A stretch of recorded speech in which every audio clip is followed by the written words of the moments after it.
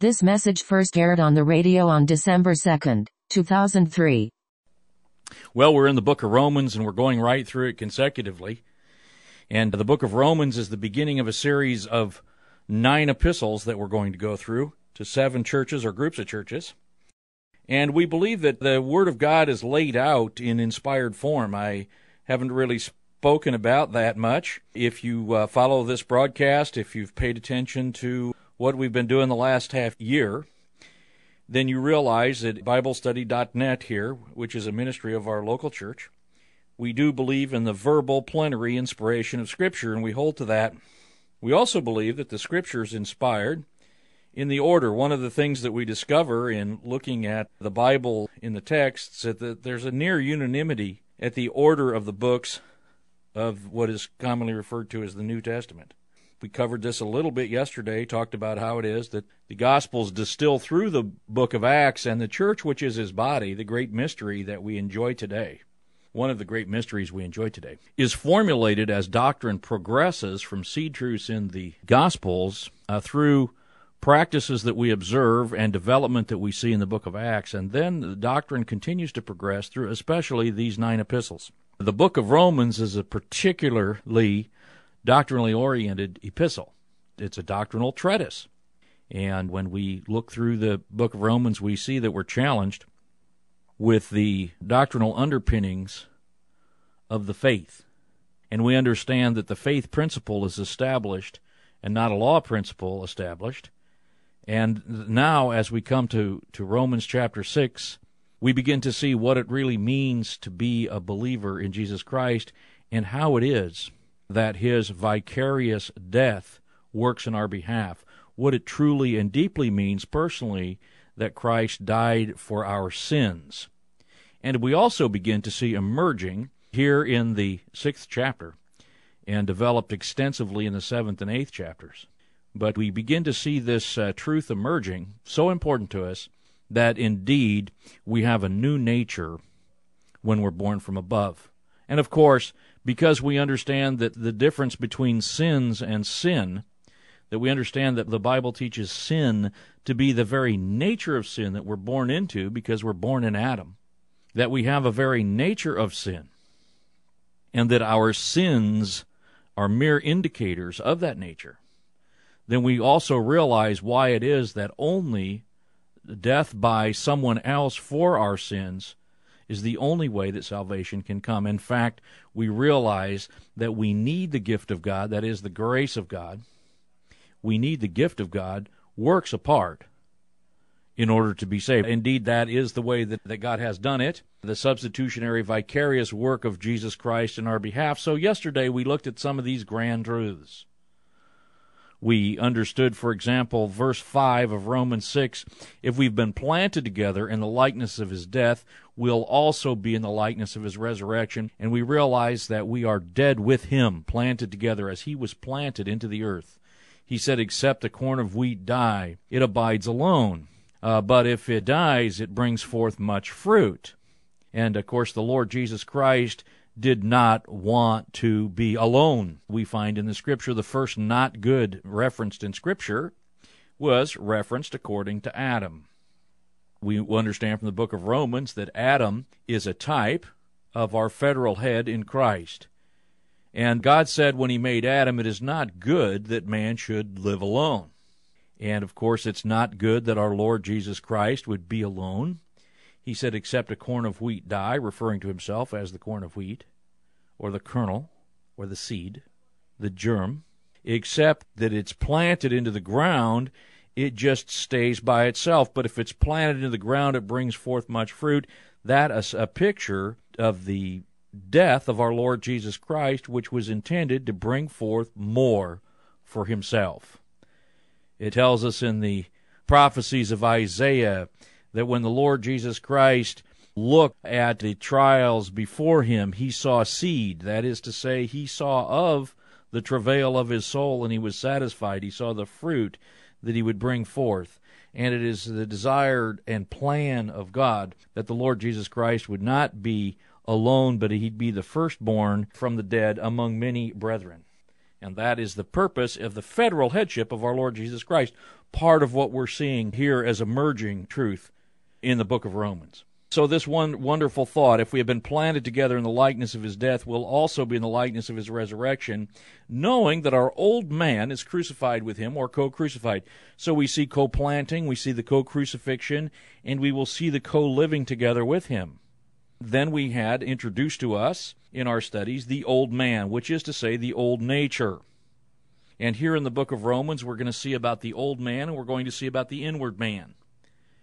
And we're going to see that the apostle refers to two men inside of himself, not in succession, not as if there's one man and then he's effaced and then another man comes along, but he's going to demonstrate the conflict any Christian knows of having two natures in himself in conflict. And indeed, that's what we have. Now, so, co-planted in the likeness of his death, that is to say, his death becomes our death. Whoever believes in him has passed through death into life, because his death becomes our death. It's appointed for men to die once and then face judgment. We died once. When Christ died, we faced judgment. It was the judgment upon him for our sins. And now we enter into newness of life.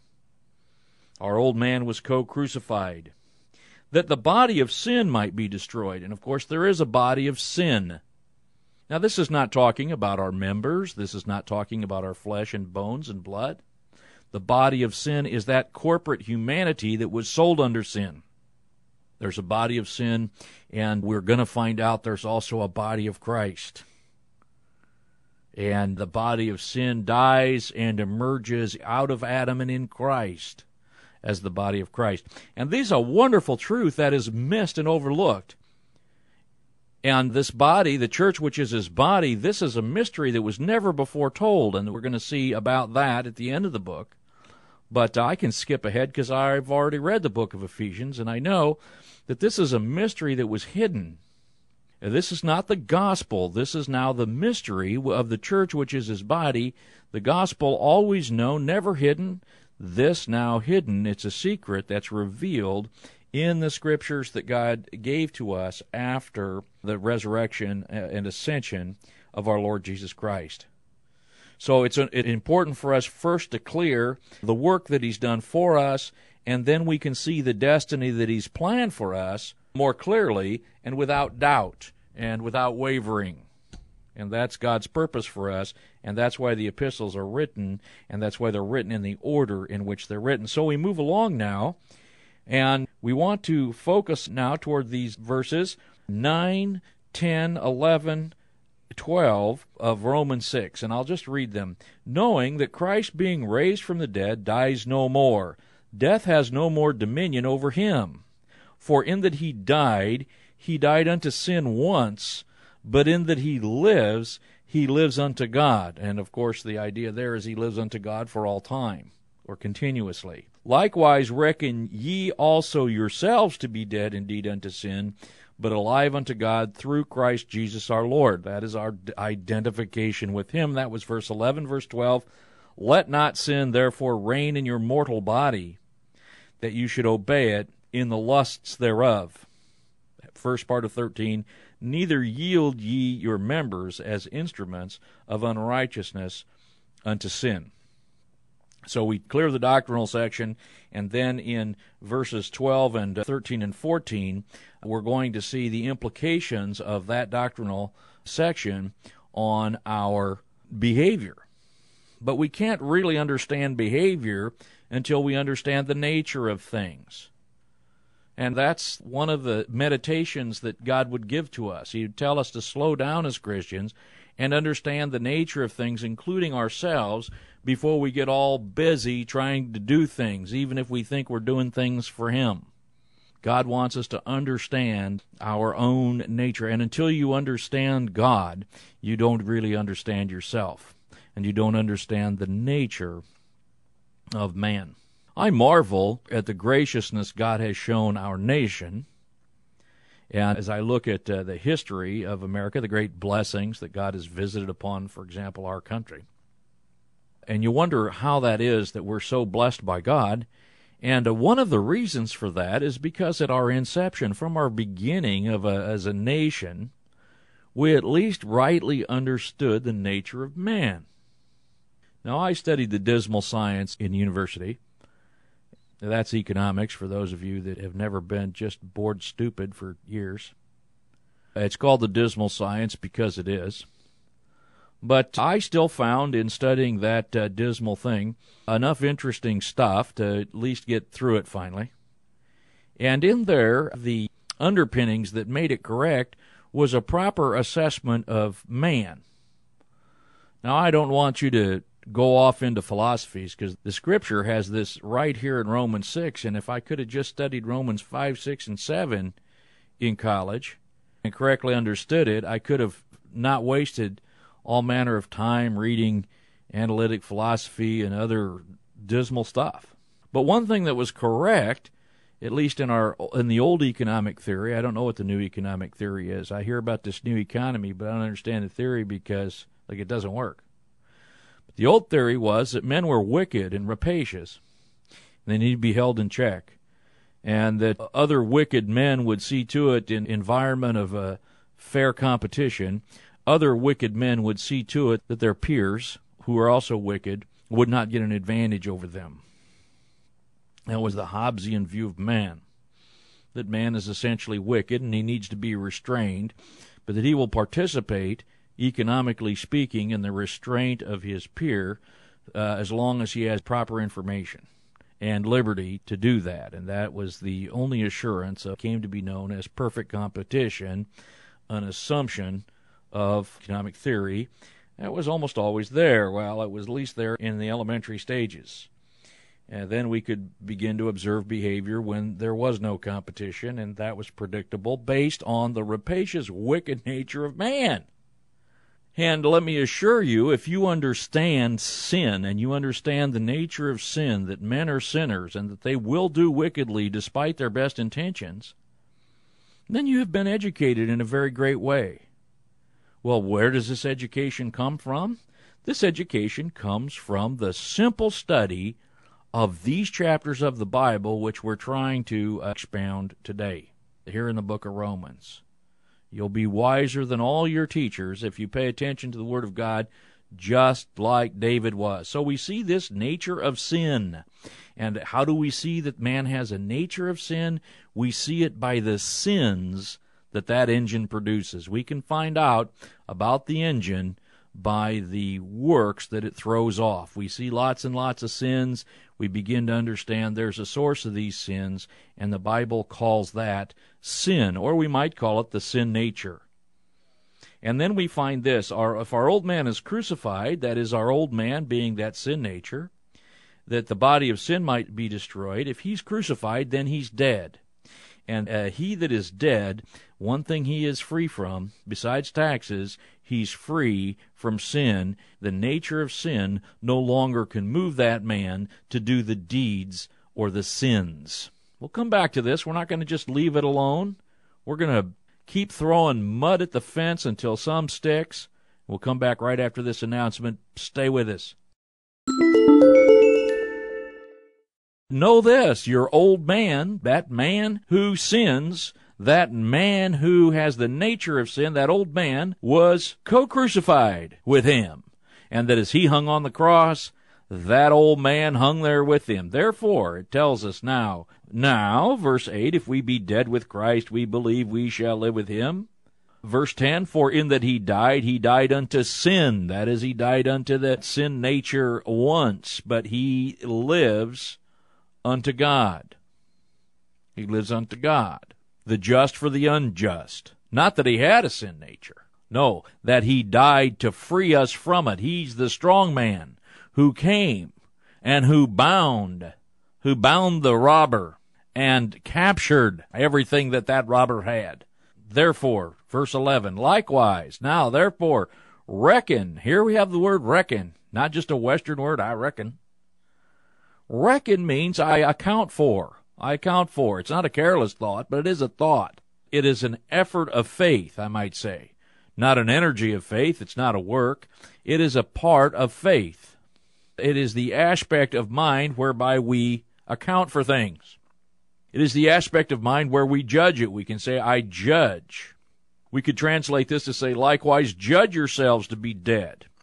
Reckon yourselves. Now, this is the same reckon that we found elsewhere in Scripture in the 4th chapter. The same word reckon. This is the same reckon that God does when he reckons faith in place of righteousness, or puts it to the account. This is what Abraham did when he was not weak in faith. He didn't think about his own body now dead, but he reckoned God's promise to be true. He accounted it to be true. And so his faith, where he accounted God to be true, when he did that, his faith, his doing of that, was reckoned to him in place of righteousness. So reckon yourselves dead unto sin, but alive to God through Jesus Christ our Lord. Now, what is that reckoning? That reckoning is the consideration that Christ's death is my death. It's not a complex thing. It's not a changing thing. Consider yourself dead to sin, alive to God. Now, if you'll consider that so, if you'll realize that Christ's death for you is a very real thing, that his vicarious death, though substitutionary, is real and is factual, then now you no longer are victimized by your stinking thinking. This is not a psychological ploy. This is the education of fact. If you read the Bible, here it is. And here's the nice thing about this. This is why I can preach in hope. This is why I can teach in hope.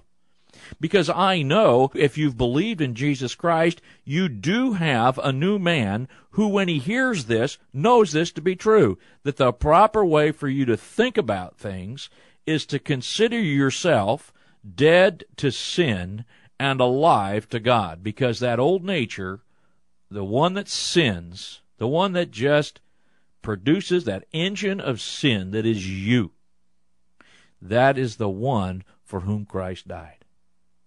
That's right. And he gives you a new mind. He gives you a new nature that has a new mind. It is the mind that has faith in him.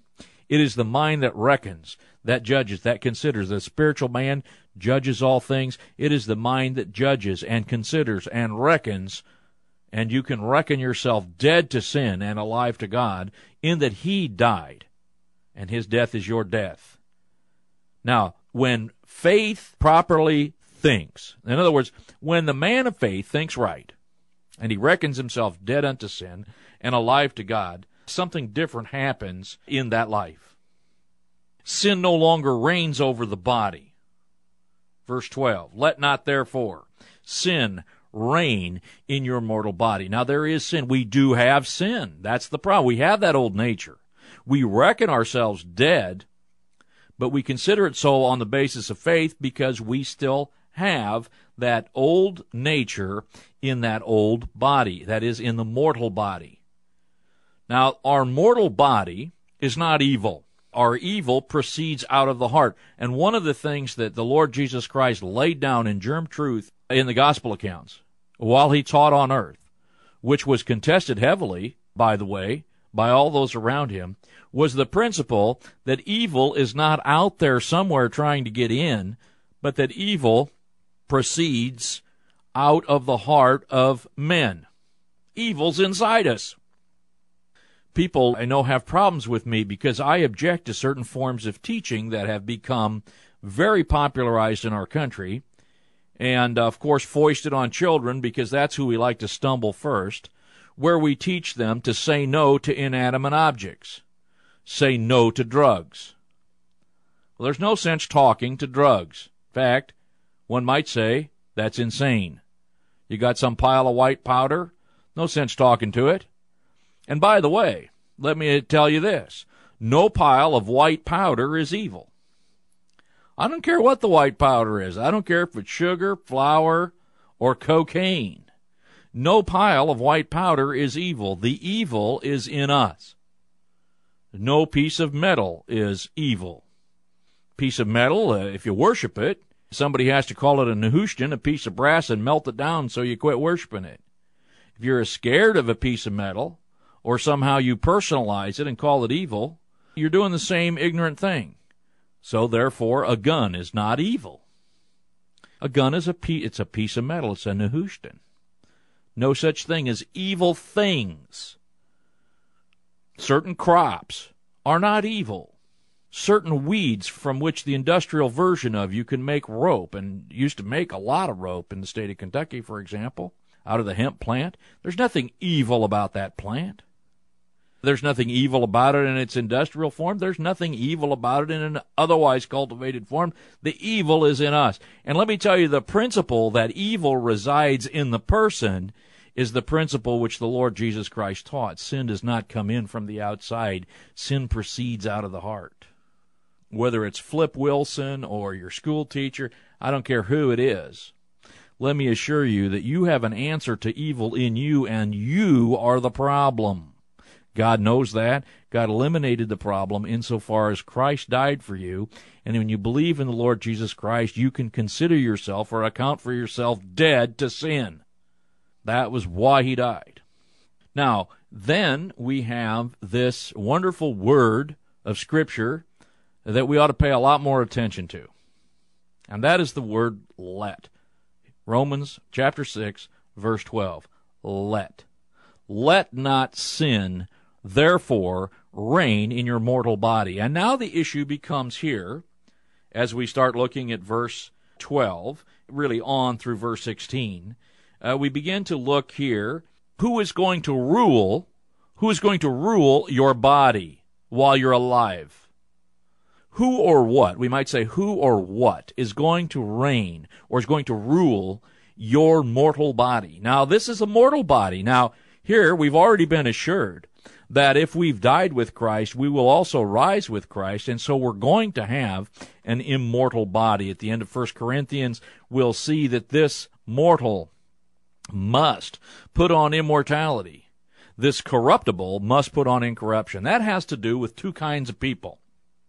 In fact, in the context of 1 Corinthians, it has to do with two kinds of believers. And you know, there really are two kinds of believers. There are two kinds of believers, and the distinction the Bible makes between them is very clear. We have living believers and we have sleeping believers or dead believers. There's the distinction. And this mortal must put on immortality. So those of us who are alive and remain to the coming of our Lord Jesus Christ, our mortal will put on immortality. Those who have gone on before and are dead, or as to say sleeping, because we know they'll rise, but they are dead. Those who have gone on and died have corrupted, gone to soil, as it were, ashes to ashes, dust to dust. There's no comfort in that. I don't know why people think that's a comforting scripture at a funeral. The comforting scripture at the funeral is the dead in Christ will rise first, and we that are alive and remaining will also be caught up together with them. That is, they'll rise first. They'll be reassembled into their resurrection bodies. They'll get their new bodies just like this mortal is passing body. Okay, fine. Even if you have great hair, like I do, it's still passing. These mortal bodies will put on immortality. Okay, we've already cleared that, but now we have this let not sin, therefore, if we're dead to it, don't let sin reign in your mortal body. Now, the Scripture teaches us that these mortal bodies are valuable nonetheless. These mortal bodies are valuable nonetheless. And the contest now, inside the Christian life, and here we're beginning to define the Christian life, the contest is what or who will reign in your mortal body. Here sometimes people get so confused because they say, well, you've believed in the Lord Jesus Christ. Have you made him Lord of your life? Well, I'm not going to make him. I don't make him any. He is who he is. He's the Son of God. He's Lord of all. He's the Lord Jesus Christ after all. I don't make him anything. He's the one who's made me. How do I make him? Now, do I acknowledge him as Lord of my life? Well, of course, I acknowledge him as Lord of all. That certainly includes me and my life. What? Make him Lord of my life? I've got this problem that everybody else has that's believed in the Lord Jesus Christ. Two natures at war. Now, here's the exhortation. We might say it's an exhortation, but really, it's a knock it off. Here we're not told to do something. Here we're told to knock something off. In fact, if the Bible were written in vernacular, and I don't think it should be, maybe it can be taught in vernacular. I don't think it should be written in it. But if it were written in vernacular, it would say, so knock off letting sin reign in your mortal body. But notice it's a passive thing. Let not. Notice that? This has to do with what you're allowing. Not so much what you're doing, but what you're allowing. In fact, here's what it really means. Unrestrained, that old nature will reign in your mortal body. Don't let it. Who won't let it? Here we have two natures. We have the old nature that wants to sin, and we have the new nature that doesn't want to sin. In fact, we have an old nature that only sins, and we have a new nature that never sins. So who's he speaking to? Which nature does he speak to when he says, let not sin reign? Well, he's speaking to the new nature. This is an exhortation to the new nature, and it's an obvious statement that the new nature can and does have ascendancy over the old one in the believer, because otherwise, how could we be told to not allow this thing? Let not sin reign in your mortal body. On the other hand, if sin couldn't reign in the body of the believer, why would we be so exhorted to not allow it? And, of course, the answers to these are pretty simple. First of all, this is instruction to the new man. And every child of God has this new man, so this is instruction which finds a responsive chord in every child of God, and in everyone who's not a child of God, they go, huh? What? I have no idea what you're talking about. But every child of God understands what it means, let not sin, because he has a new man. That is now responsive to this statement. Let not therefore sin reign in your mortal body. And the second thing is this. If a real Christian never would let sin reign in his mortal body, then why would we be told not to? And the fact is this. Real Christians do let sin reign in their mortal bodies, and they don't have to. So, don't let it. In fact, this is not something you go out of your way to do. This is something that you just allow. This has to do with extraordinary passivity. And the Christian is not called to passivity. See, some people think yielding to God, letting brotherly love continue. Some people think that being extraordinarily passive is somehow being Christian. Of course, Christianity, not passive. Christianity, an active thing. Don't just sit by and let sin reign in your mortal body. And, of course, the implication is what? It will if you do. It will. That you should obey it in the lusts thereof. And up come the lusts, and they make their claims, and they make their demands, but you decide to do it. So don't tell me, right? Don't tell me that your sins are just little mistakes. Don't tell yourself that. Here's what it is. When sins begin to emerge and you recognize them, it's because you allow or let sin rise up and get dominance in your mortal body. Then it says, neither yield ye, and this is exactly what you do. Verse 13, this is what we do. You, me, both. Neither yield your members as weapons, literally, weapons of unrighteousness. Now, this thought really caught me up today. I thought about this today before I came in the broadcast quite a bit. I thought, well, this is what this is like. Here we have weapons. Our mortal bodies are weapons, are in a spiritual war. Everything we do for God or against Him, we do with our bodies. We pray in our bodies. We read Scripture in our bodies. We preach in our bodies. We endure in our bodies. And the Bible word here for instruments, it reads, neither yield ye your members as instruments. The real word here, this is weapons. Do not give up your weapons. I start thinking about policemen. Okay, policemen, not exactly warriors. Okay, but, I start thinking about policemen. I understand policemen are told not to give up their weapons. Now, I'd rather think about a soldier here, because in the spiritual war, we're all recruits. And here it says, don't yield your weapons. Don't give up your weapons to the enemy. I think that's probably Warfare 101. Don't give up your weapons to your enemy. In fact, a friend of mine sent me rules of warfare. I think I've had 2 sets of rules of warfare, one that's allegedly a Navy set and one that's allegedly a Marine set.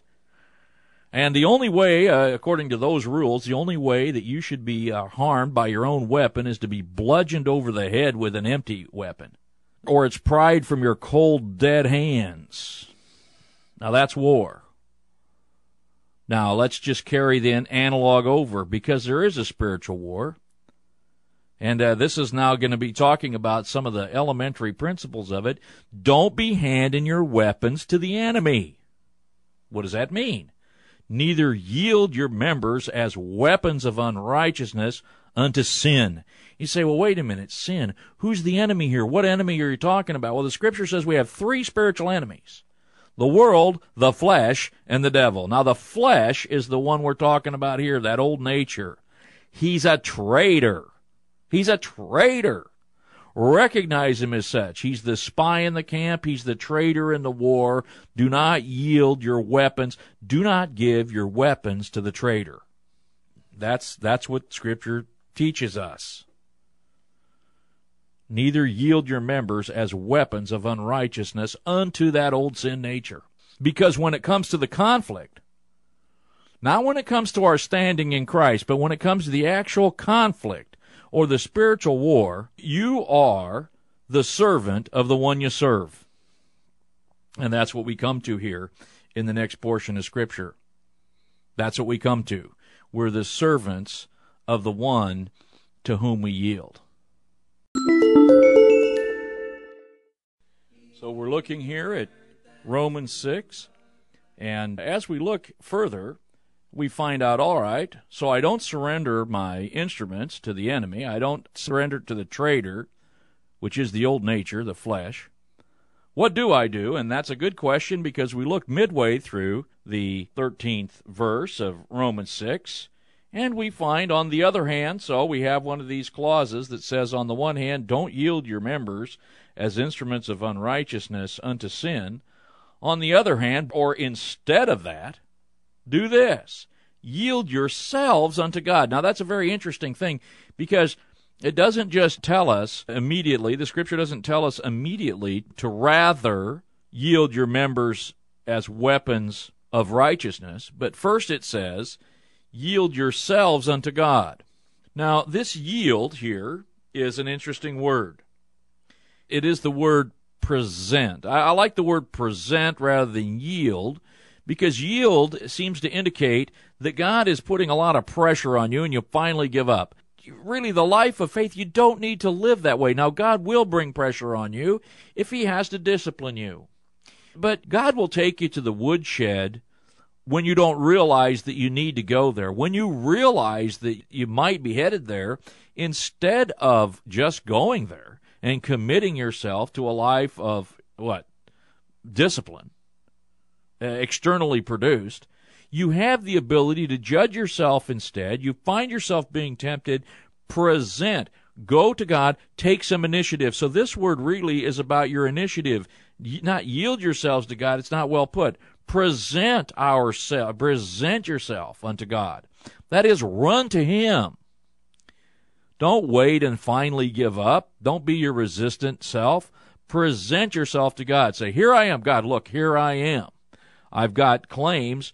My old nature is claiming. My old nature is busy claiming, clamoring for me to yield, to hand over my members, to give up my weapons. I don't want to present these weapons to the old nature and continue sinning and let sin reign in my body. Instead, look, here I am. I'm presenting myself to you. Look, I'm your servant. I tell that to God, by the way.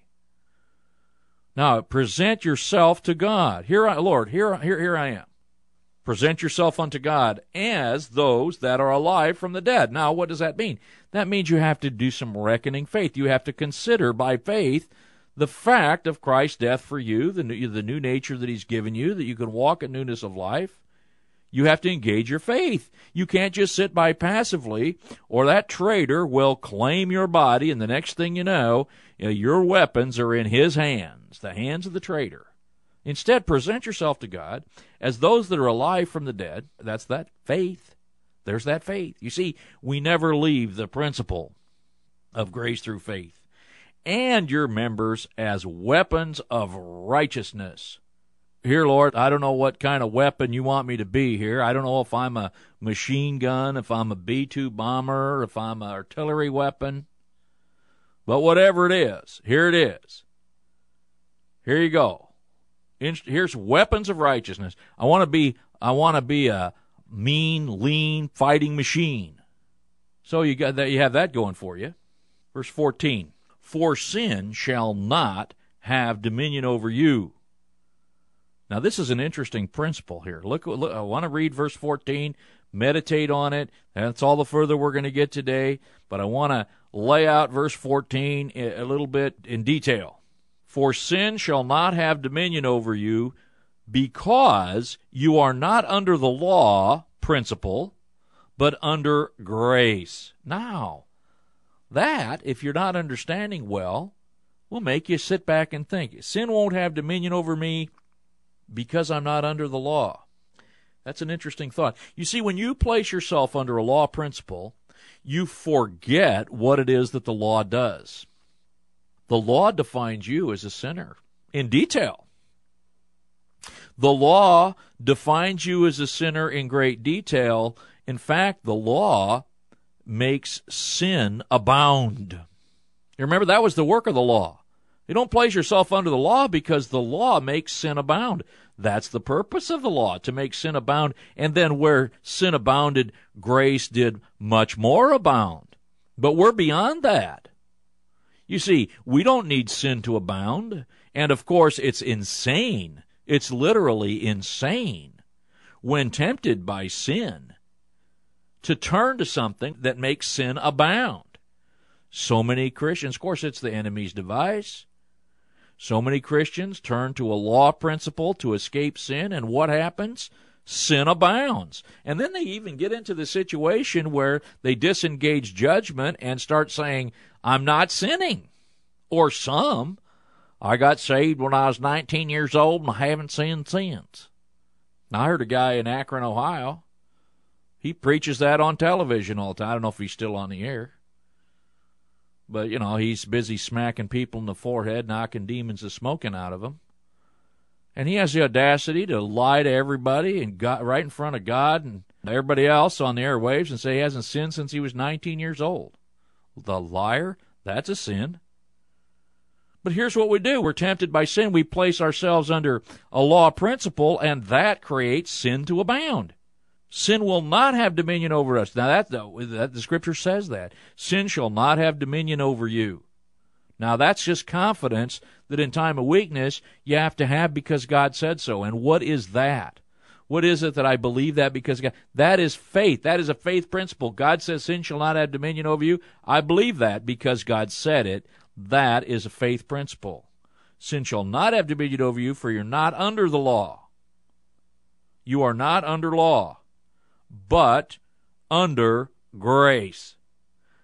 Okay, where sin abounds, I'm tempted to yield my weapons as instrumentalities of sin. Where sin abounded, grace superabounds. Instead, I'll present myself to God, and even though I'm being threatened by a traitor with disarming me and using my weapons against God, I'll show him, I'll present myself to God, and I'll turn into a lean, mean fighting machine. Now that is part and parcel of what God has done for us.